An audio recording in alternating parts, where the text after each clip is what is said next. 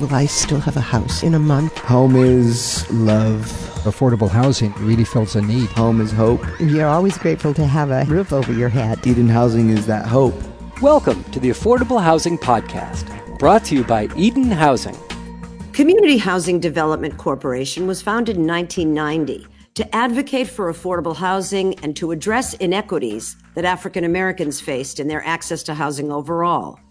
Hi, I'm Joanne Green, and on this episode of the Affordable Housing Podcast, brought to you by Eden Housing, we'll hear from two highly dedicated and successful affordable housing advocates, Dawn Gilmore, Executive Director of Community Housing Development Corporation, known as CHDC, and Linda Mandolini, President of Eden Housing.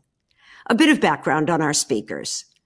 Dawn Gilmore built CHDC from an all-volunteer team to a robust organization with 4 core programs and a staff of more than 40. Earlier, he was Housing Development Specialist at the City of Alameda Housing Authority and Executive Director of Richmond Neighborhood Housing. Linda Mandolini has run Eden Housing since 2001, overseeing affordable housing production, resident support services, and property management, and a staff of more than 400. Under her leadership, Eden has become one of the most productive and successful nonprofit affordable housing developers and owners in California and is nationally recognized for its work. To date, Eden has developed or acquired more than 11,000 affordable rental apartments in communities throughout California, completed 3 portfolio mergers and acquisitions, and has launched a number of initiatives to increase affordable housing preservation and to promote sustainable practices. Dawn and Linda, welcome. Thanks for having us. Thank you. 50 years ago, Congress passed the Fair Housing Act of 1968 to prevent housing discrimination in the sale, rental, and financing of housing. Dawn, is it safe to say that the promise still hasn't been realized? Yeah, the promise still hasn't been realized. The ebb and flows of different administrations that are coming in have various focuses, and then we go back and forth on the progress there. But I think for the most part, the exposure to the need for affordable housing has dramatically been realized. It's the wheel that we're looking for to get some of these initiatives through. Linda, you've worked closely with Dawn in Richmond. Can you tell us about your partnership and also your efforts to forge a more diverse and inclusive real estate development industry? You know, I have to say, when I was getting ready for this podcast, I was thinking back to when did I first meet Dawn, and it was in 1996 when I had first moved to California, and I was a project manager on a development that we were working with CHDC on in unincorporated North Richmond, which is a community that has really was plagued by disinvestment when Dawn had the vision to start thinking about how could you spur reinvestment. And so one of my very first pieces of work at Eden as a project manager was to help build 50 units of senior housing and the offices that CHDC, I don't know, Dawn, are you still occupying those offices? Still are. Commercial space next door in a location where disinvestment was really the trend, and we reversed that with this project. We had a phenomenal partnership with CHDC and a commitment at Eden to doing work to help them build capacity. At the time, they did not have the capacity they have today to be the lead developer on a project, and they needed, I don't know if we could call them deep pockets at the time, but they needed a bigger balance sheet, which Eden had, and more sort of technical help on their team. And so we forged this partnership that has, I think, really been truly successful. And when people talk about equity and community building and building wealth in communities, I think the work that we're doing with CHDC it really exemplifies that. It's a partnership between us to help those assets not only get built and the investment to happen in the communities, but for those communities to become become self-sufficient. And actually for CHDC, who has grown magnificently, I think, in the last 2 decades since I've been working with Dawn, to really be, representative of the community and work on the ground and to be the owner of those assets. And so we've worked really hard to have a partnership that does that. And we do everything jointly together. So it's been really personally quite gratifying to work on this partnership. It's been part of my life's work is to help communities that don't get what wealthy communities get a piece of the pie. And this has really exemplified that kind of partnership. Yeah, I think this is a unique type of partnership that we developed, but it all came from a joint understanding of what our mission was for. We explained that, as Linda said, there was disinvestment in the community, there was redlining for sure, and so we had to do advocacy as well as build a development arm to be able to produce product and to make some improvements in the community. So Eden was one of the only nonprofit that actually bought into the vision for to build capacity, to help us get to a part where we could do developments on our own. We know that you need to get there some kind of way to be able to have any wherewithal, increase your balance sheet, to get experience. And so that was the plan from the very start. And we continue to work as partners. And sometimes it's not that either one of us couldn't do it on our own, but it's the fact that it's a unique partnership. The Eden recognizes the benefit of a community-based organization like us in these developments, and it's been really a pleasure. One of the things that we did when we first looked at our community, and I think it's going to be a model going forward, is that there's a lot of stakeholders in communities, and it's hard sometimes to get everybody on the same page and work together toward a goal. And out here in unincorporated North Richmond and in the city of Richmond, we developed a memorandum of understanding with all the stakeholders, whatever they did, if it was social services, if it was recreation, if it was the need to do infrastructures in the street. We bought into the pact, and the two municipalities, the city of Richmond and Contra Costa County, bought into that. So we had a roadmap, we had a vehicle where we could go fundraise for, and they knew that the community was together on a mission and a goal, and it was outlined very well, and it's been in existence for the last 20 years.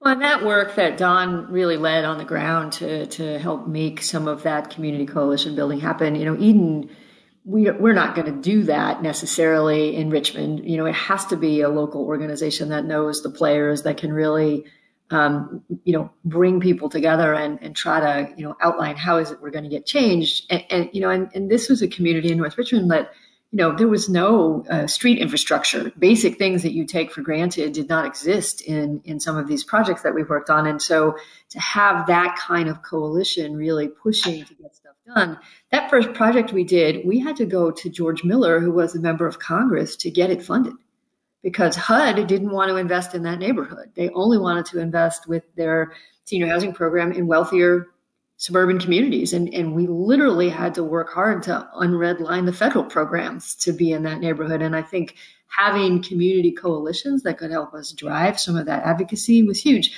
But it also really helps us, I think, stay in touch with the community. The project we most recently opened, Miraflores, we worked with 3 neighborhood associations, and Don's team did a phenomenal job of working with them and organizing them and bringing them to meetings so that we could work with them together on what's your vision for what should go in this neighborhood? What's your vision for how this should look? Who should live here?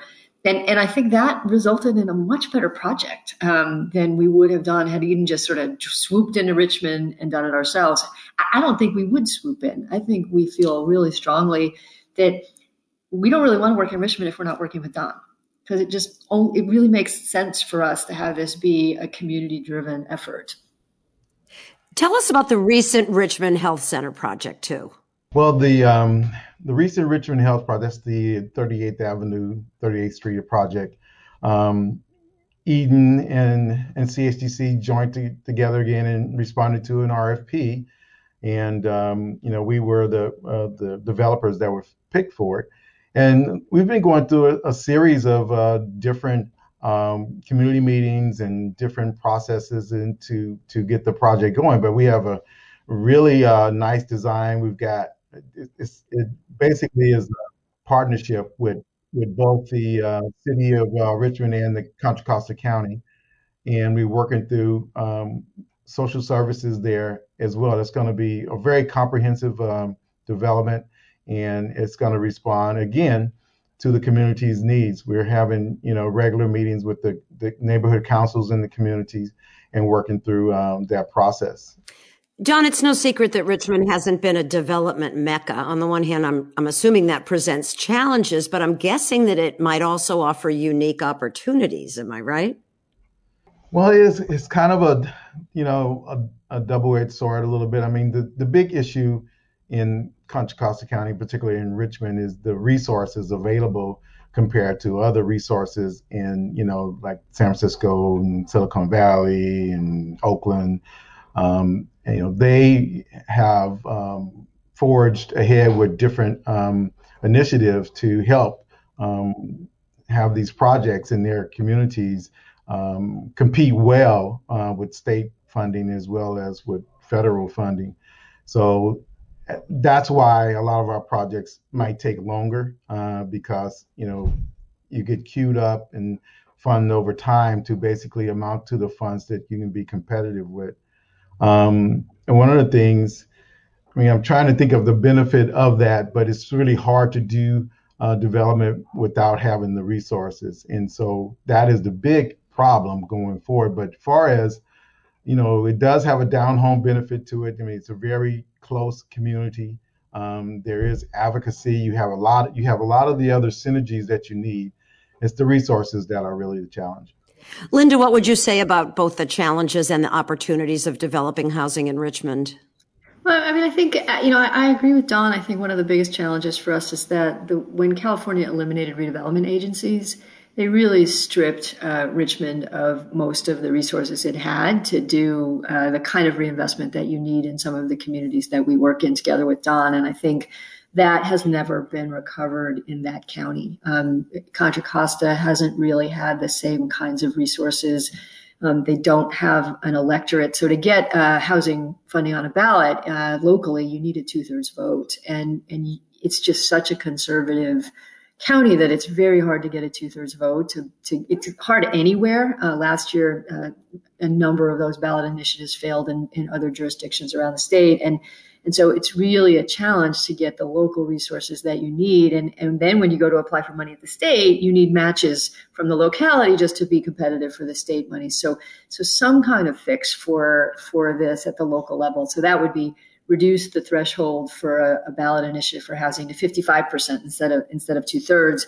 That would help us a lot in counties that don't have the same kind of resource base. And, I think we always figure out a way. It just takes a really long time when you have to, kind of go in smaller increments. The most recent project we opened was a 10+ year sojourn for all of us to get to the finish line. It was gratifying, but really with the kind of affordable housing problem that we have, it shouldn't take that long. So, and I think the state has done a good job of amping up the resources, but, a place like Richmond, it needs more mixed income opportunities, right? Because you don't want to build only housing at the extremely low end. And there's clearly demand for that all day long. But, we like to invest in things that are maybe a little higher income or first-time homeownership opportunities. And we just don't have a suite of programs that allow for that kind of broader base of income mixing. So if I had a wish list, I'd put that on there. And I'll say this about Richmond. It's a terrifically interesting community. The history of Richmond and El Cerrito is really rich, not just for the African American community, but the Japanese American community. One of our most recent projects was an old nursery. For those of you who are local to the Bay Area, when you look over the freeway on the 80 heading into San Francisco, you'd see these greenhouses that were being sold. And so we bought them, cleaned up the land, and built our most recent project on it. But the story of the families that lived there was really powerful. And the history of Richmond, just the community and the history of the African American community that worked there in the shipyards and the blues scene. Like there's a lot of cool stuff about Richmond, and it's a great location. It's you're 20 minutes from downtown San Francisco. You're not far away. You're on the bay. You've got some amazing views. And so it really has this weird tension of parts of it that are gentrifying with huge pressure and other parts of it that still need more investment. And it's kind of what makes it interesting for people like me and Don, because it's like, wow, there's a lot of opportunity here. And if you can have the right kinds of investment and be comprehensive in how you think about it, I think it can make a big difference. I think my challenge now, and I think this is the hard part, is it just takes too long. So, 10 years to get something done is really, you're not going to make that kind of change quickly and comprehensively without more money. So, Don, you have a reputation as being a visionary leader who makes a place at the decision-making table for folks who haven't traditionally had a seat. How have you done this? Well, it's a lot of community engagement.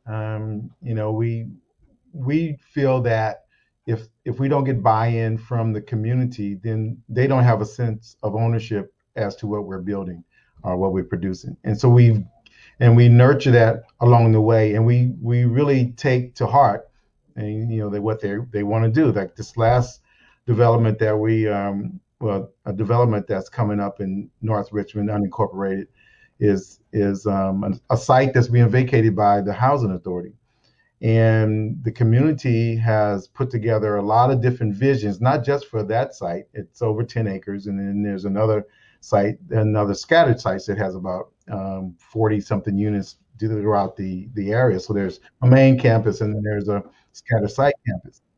So after all the conversation on the plan, the community says, and I agree with them, that it's an excellent opportunity to create ownership for folks that ordinarily not be able to afford or to get into it. And so we've been looking at different funding streams to extend that opportunity to folks that have been impacted, say African Americans, by the 2008 downturn, where all the predatory lending took that opportunity a lot away for generations. So we're looking for ways to make that a possibility, and for those who haven't been able to get into the ownership realm, to make it happen as well. But the community came up with some different ideas that were very unique. They wanted ownership in a range of different areas. Your regular ownership, where it's very fee simple and ordinary to the area, but also they were looking at some land trusts, some cooperatives, and at the same time looking at ways that we can do a store, community-owned store. So it's the way to get it done is to involve, and then when you go involve your residents, because they become your greatest advocates for resources.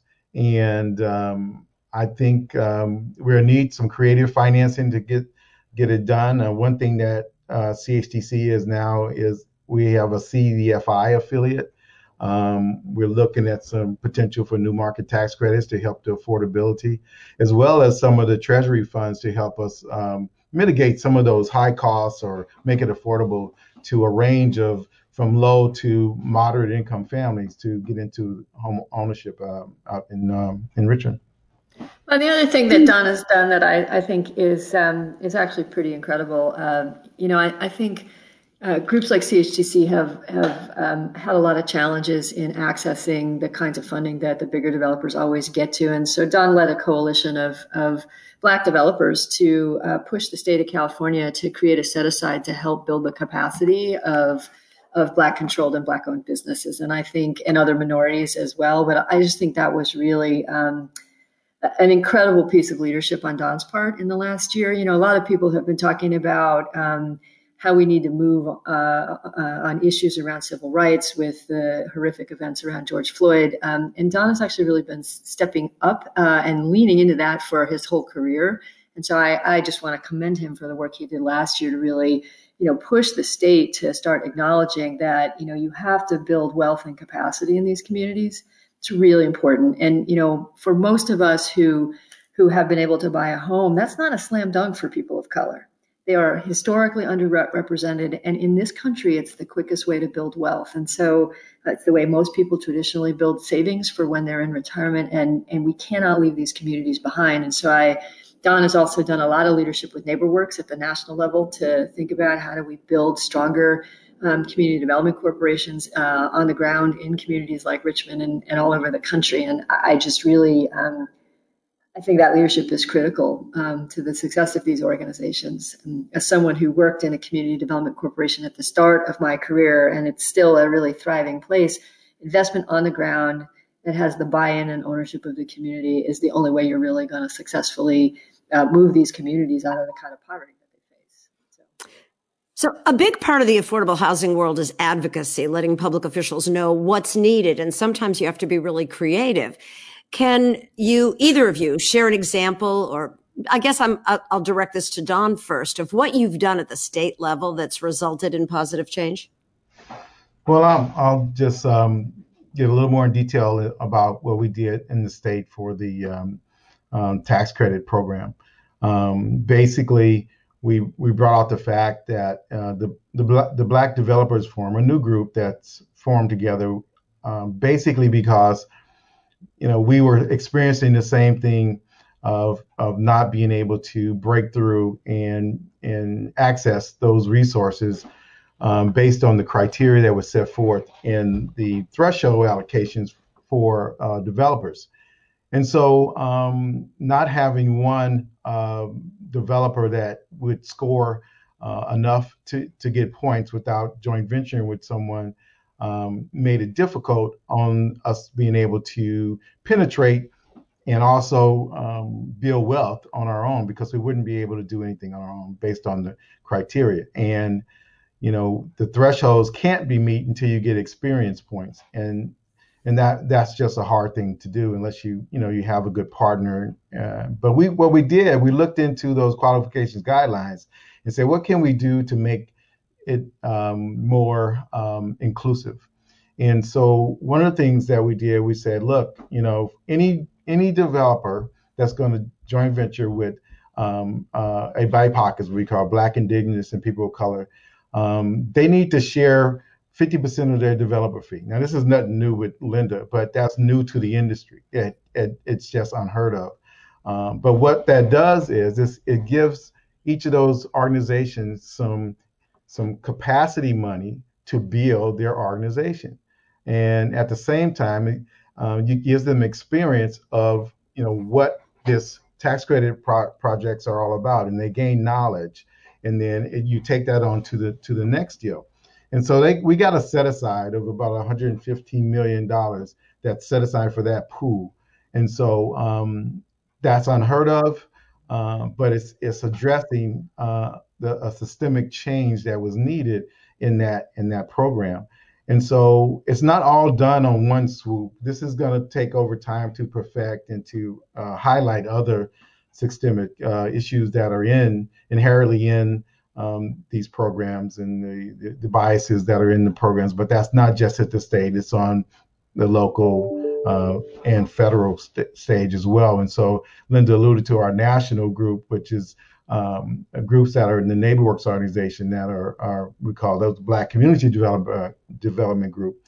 And we're basically trying to have an impact nationwide where we expose the things similar to what we exposed at the state to provide greater opportunity for wealth building, both in individual with home ownership, both in capacity in the local organizations, so they can basically do a range of improvements in a comprehensive way in the community. So this is an ongoing battle, so to speak, or campaign, so to speak, to basically bring the awareness of these imperfections in the process. And I don't think people have done these intentionally. It just becomes a default back if they're not addressed directly. Linda, from your perspective, how far is California from where it needs to be when it comes to diversity, equity, and inclusion in real estate development and also property management? California is a really interesting place. We're a very diverse state. So I think in that way, California is a great place to be. But I think we kind of have a long way to go when it comes to economic and racial diversity in real estate. And I think the challenge for California has been that we're really good at producing high-end, expensive housing, but we still don't have a permanent way to produce affordable housing or a permanent structure for financing affordable housing. And then we have this law in California, lovingly referred to as CEQA, which is our environmental act, that makes it possible for anybody who wants to prevent a project to basically take you to court and delay your projects. And it creates this sort of endless loop of hearings that you have to be in for development. And I think it's why a lot of times it takes 5 to 10 years just to get a project to the starting line. And I think that tool has been used really to discriminate.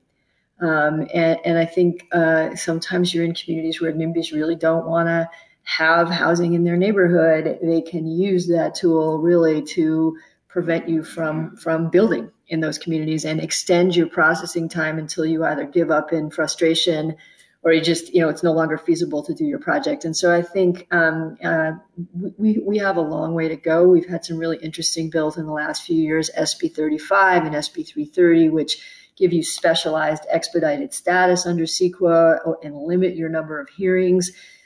They go sort of far, but not quite far enough, because when we want to challenge those bills, if somebody challenges us, we have to take them to court. And, lawsuits take a long time and cost a lot of money. And so the onus is still on us to do that. And so you still see, a lot of lower income communities clustering in the same places. It's hard to get access to building affordable housing in some of the better school districts because it just, the approvals processes take such a long time there. We have some good laws like the housing element law that I think are starting to push a little bit more. And there's a lot more accountability because we need to build 1.4 million homes, affordable homes in California to meet the demand. And we need to build probably 2.5 million to meet the demand overall. And so unless we open up the timeframes and try to invest in the affordable side of this, we're never going to catch up. I don't know, Don, what do you think? It's really tough. Yeah, it's really tough. And, one of the things that we saw in the housing market for the mortgages and, the predatory lending and stuff that took place, we're still trying to rebound from that. But, we saw a different trend where you had some of the larger nonprofit development corporations basically taking advantage of some of the local churches where their membership had went down and they had like parking lots and they had a desire to, maybe reposition their property and address the affordable housing issues and build there. And actually the outcome was not positive in a way that we've been talking about before for a lot of the churches. They weren't being able to participate in the development fee. They weren't being able to, they didn't realize they didn't have full control over the asset when it was done, and a lot of times lost their ownership of the property when the tax credit period went away. So we developed a faith-based initiative just to address the issues around that and to do a more equitable type of a plan that provided, the 50% of the developer fee, divided them ownership at the end of the tax credit period. But not only that, it also provides for an asset management component. So when the 15 years is up, they know how to run that asset and basically can make smart decisions going forward in regard to what they want to do with the asset at that time. And at the same venue, and Linda may want to talk about this before as well, but we see that that's an opportunity to expose those communities that we work in to opportunities for employment, be it in development, be it in any part of the process of development.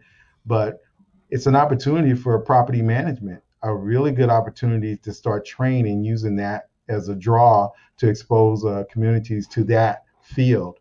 And we've been looking at that opportunity for a while, and we're putting something in place. We're going to do a pilot project in Richmond to see how it goes, but and have an intern facility that basically place on-the-job training at the same time. But it's a need. It's an area where folks can really find a really good job and can set a really good career. And I think the industry is ripe for that type of process, economic development wise. So again, when we're looking at communities, it's to link all recyclable resources in the community makes a whole lot of sense. And so that's what we're trying to do with the faith-based initiative. Yeah, and I would just add, going back to the discrimination in property management, I think one of the challenges that folks have had, particularly if they have a Section 8 voucher, is that landlords just wouldn't take them. And so there was discrimination based on ability to pay. And a lot of folks who have vouchers are people of color. And so it's sort of a more subtle way to discriminate and not rent to people. And we have a huge homeless problem in California. What's 150,000 homeless individuals in the state. And the majority of them are people of color. And so we really, I think, in this state need to just do better. We've got to step up our game, and we've got to figure out ways to get people housed. We have been really fortunate in Contra Costa and a couple of other counties. In fact, I'm going to give an award to the County Housing Authority directors later this afternoon for working to be really important partners for us.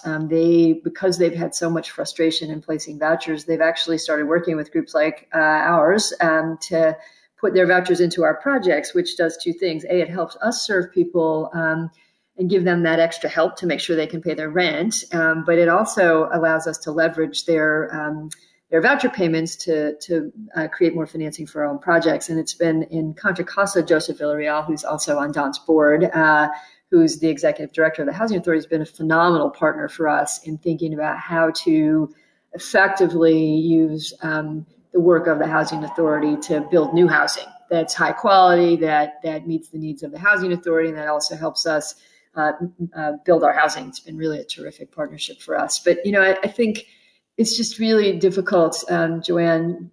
California, I sometimes refer to it as the politics of me, not the politics of we liberalism, that we tend to be a kind of libertarian state. So I got mine, you figure out how to get yours. And I think we've got to, as a state, figure out how we're going to make room for more people, because we need people to live in the state. We need people to work in all kinds of jobs. And we won't be successful as a state if we don't create some room for people to live here. And having people live on the street costs us more money. It's too expensive. It's more money than it is to give them a house. So we have to solve these problems. If our listeners want to get involved in advocacy work, where should we direct them? Well, I think they could go to Eden's website or CHDC's website. There's lots of advocacy opportunities for housing in the Bay Area, edenhousing.org. And Don, you can do your. Yep, it's communityhdc.org. Yeah, and so you can come to our websites. You can also look to the Nonprofit Housing Association of Northern California. There's another group called Cal YIMBY. We actually love it when people come out and say, yes, please build this housing in my neighborhood, because the folks who come to say no, they're all very well organized. And folks who just want it and don't have maybe 10 hours in their evening to go to a city council hearing, but really want the housing, showing up to hearings and helping to advocate for this work really matters. Or if you call your congressperson or your state assembly or a senator and just say, housing matters, you got to invest in it. And there's lots of folks and lots of ways to plug in, from volunteering with organizations like ours to advocating on our behalf. We would welcome any of that. Yeah, and I think another good source is that, like Richmond have areas of neighborhood councils, and they have a coordinating council that's over that branch. But most communities have local associations that you can build some synergy around initiatives, and it seems to be very impactful. And they get the attention of local officials, and it's just better in numbers to get it done. And those structures are already set up, and I think that's a good way to do it. Don Gilmore, Executive Director of CHDC, and Linda Mandolini, President of Eden Housing, thanks so much for participating in this podcast today and for the work that you do year in and year out to make the affordable housing market more equitable and more inclusive. To hear more episodes and to follow the Affordable Housing Podcast, go to your favorite podcast app or visit us at edenhousing.org.